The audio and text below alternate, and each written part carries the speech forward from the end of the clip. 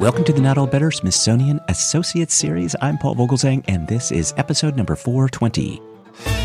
Our guest today is Emmy-nominated television host, writer, and producer Darley Newman.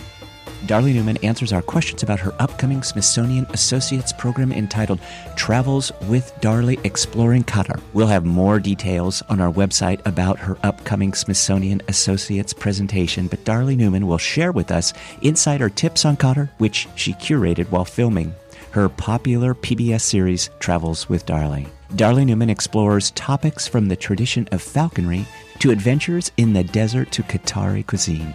Darley met locals of all walks of life who shared stories about Qatar's history and present-day culture, including female entrepreneurs, soccer enthusiasts, museum curators, the cosmopolitan capital of Doha, as well as off-the-beaten-path experiences amid the beauty and culture of the Middle Eastern nation of Qatar. Check out our sneak preview of her episode devoted to Qatar.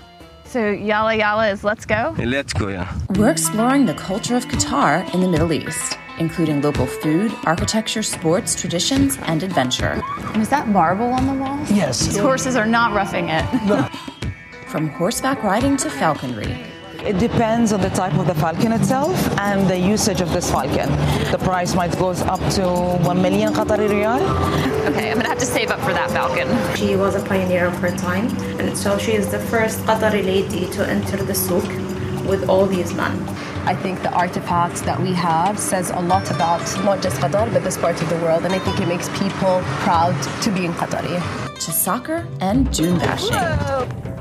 We are carrying a very heavy responsibility, showcasing the beauty of our culture. The world is waiting. On Travels with Darley in Qatar. That was an excerpt from the new Travels with Darley show, and the host of the show, Darley Newman, is our guest today, so please join me via internet phone in welcoming to the Not All Better show, Darley Newman.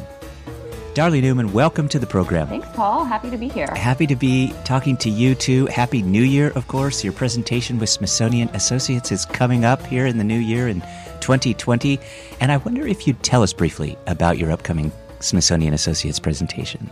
Yeah, so this will be, I've done multiple presentations with Smithsonian Associates focused on France, focused on Tokyo, Hong Kong, and Macau. And I'm excited to now focus on a Middle Eastern destination and do a presentation on Qatar. And in Qatar, it's pronounced a little differently, Qatar, but in the U.S., a lot of people know it as Qatar.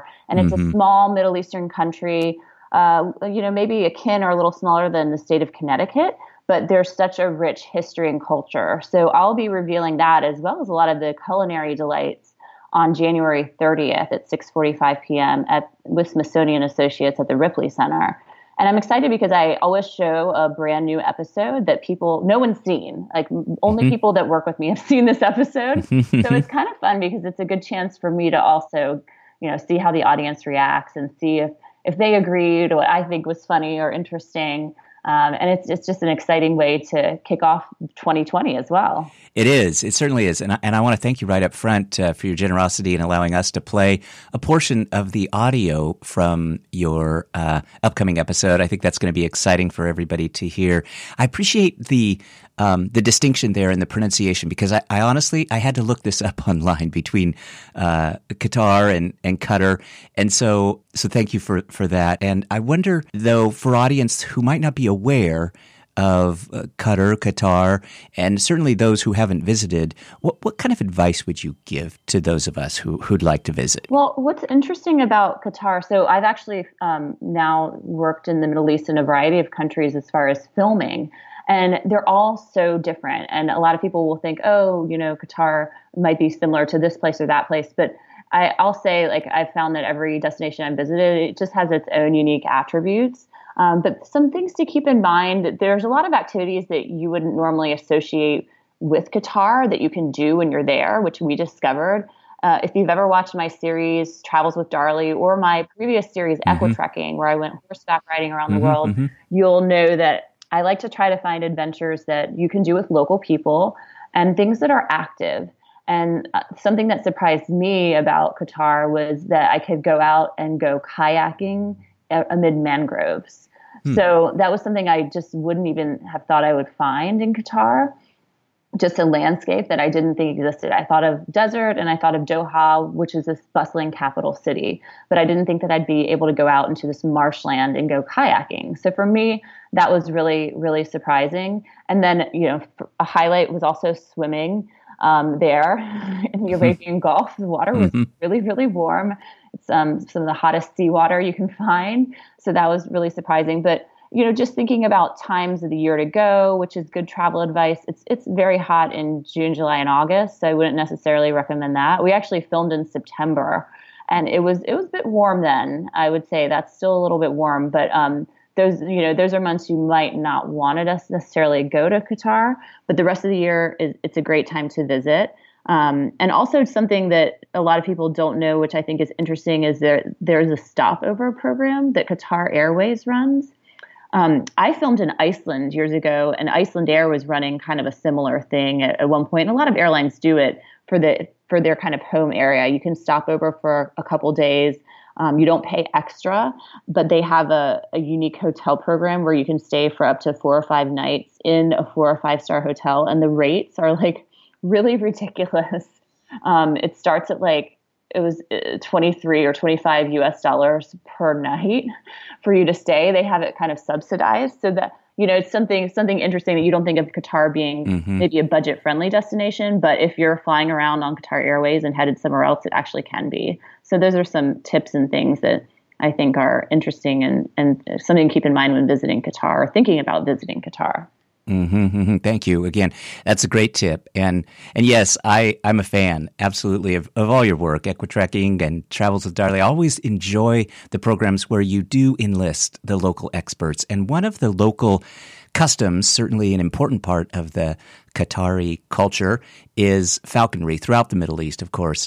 And I know you've had a chance to do some of that. And so what did you learn about falconry in Qatar? Well, something that I thought, so I was out in the desert and I went and spent a day doing something called dune bashing, which was really, really fun. You go out in Jeep vehicles and you drive over these massive dunes. And it's actually kind of a weekend and national pastime for the people of Qatar, as is falconry. So while I was out in the desert, I actually got to hold a falcon and just get up close to these birds, which are really fascinating, traditionally used for hunting, but now, also part of many families. A lot of families in Qatar, they have falcons. And it can be kind of quite competitive, acquiring these falcons, but also like which falcon is the best. Something that I thought was really fascinating is I went back into Doha after my desert experience, and I went to a sort of falcon trade show. So this was like an exposition for falcons. So they had everything to do with falconry, everything from the gloves you would buy to coolers you might want to bring in your Jeep if you're going out in the desert to maybe hunt or work with your falcons or train them. So that to me was really interesting. And when I was there, I walked around with this woman who works with the trade show and knows all about the history of falcons and falconry in Qatar. And she was just telling me some interesting things that people that come to my event will get to see up close and learn related to falconry, falcons beauty pageants, and how much it costs to buy a falcon, which it blew my mind. I was like, oh my goodness. And then I was over at the souk, and there was a hospital for falcons. And that makes sense. You'd think, we have our pets and we have our veterinarian clinics. But I thought it was really interesting. There's like a state-of-the-art hospital that people from all over the Middle East might bring their falcons to. So little tidbits that I'll be sharing at the event. But I found the falconry segment and history really quite fascinating. Yeah, that does sound fascinating. I love the idea of kind of working with the birds a little bit and having them light on you. I just think that's wonderful. So for our audience who might not be so familiar, what is it about Qatar that of all the spots that you visited around the world that makes it special and unique and maybe highly recommended by you? Well, every place I go, it's all about the people. The people make a destination interesting and unique. That's really the crux of all the shows I do. That's why I believe that there's so many great stories out there in the world. And I found the people of Qatar to be extremely welcoming, really warm, very, very open to sharing information about their culture. There's a program in Doha called Embrace Doha, and you can go and learn about customs, food, anything related to what people wear, what you should wear. It's kind of an open arms program for travelers and people that live there too to come in and ask questions and learn more about the culture. And I actually did a tour of the souk with a woman who works with Embrace Doha, and that was really interesting to even ask her questions that were a bit more personal that you wouldn't want to just ask someone that you didn't really know off the streets. But it was a great way to get to know more about the local culture there. And I try to get as many places as possible because I think every place is fascinating and different. I've been to the middle of Illinois and found amazing things. I've been over to Hong Kong and France and, all over. But I think in Qatar especially, I really enjoyed the desert experiences. I delved into the falconry. The horses were fascinating. There's amazing museums. I'm doing this program coming up at the Smithsonian. And in Doha, there are some awesome marvels of architecture that are both the local buildings and landmarks, but also the museum. I went to the new National Museum of Qatar. It's Jean Nouvel, who's this award-winning architect, designed it. He was behind the Louvre in Abu Dhabi. It looks like it's a desert rose just coming out of the landscape of this really modern landscape in Doha. And there this museum charts the history of Qatar. And something that was interesting to me being there was you would think, oh, well, people in Qatar must, know their history like everybody knows your local history. And as we know in the U.S., not all of us know all of our history either. But it was fascinating to me that this museum was as popular for locals as travelers, because a lot of locals too didn't know all the intricacies of the rich history of Qatar, because it is quite modern now in Doha. But there is this rich history relating to pearling and relating to gold and horses and falconry that I found really well encapsulated at the National Museum of Qatar, the new National Museum of Qatar, because it's very recently built. And then, of course, diving into the food.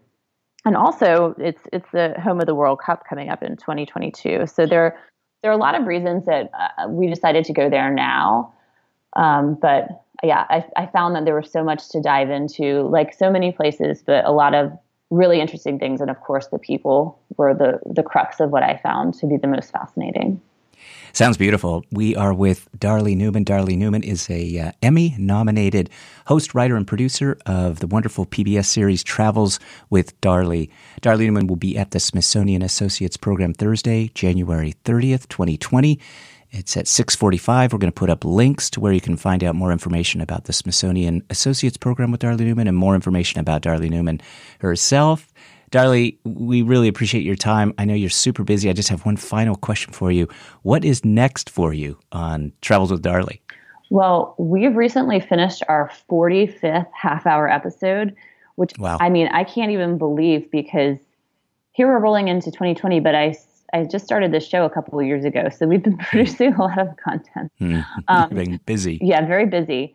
But yeah, this year I'm very excited. There's just lots of new travel adventures on the horizon, more destinations that I think are going to surprise people, much like this recent season that's actually coming out in February on PBS stations has Los Angeles, it has Qatar.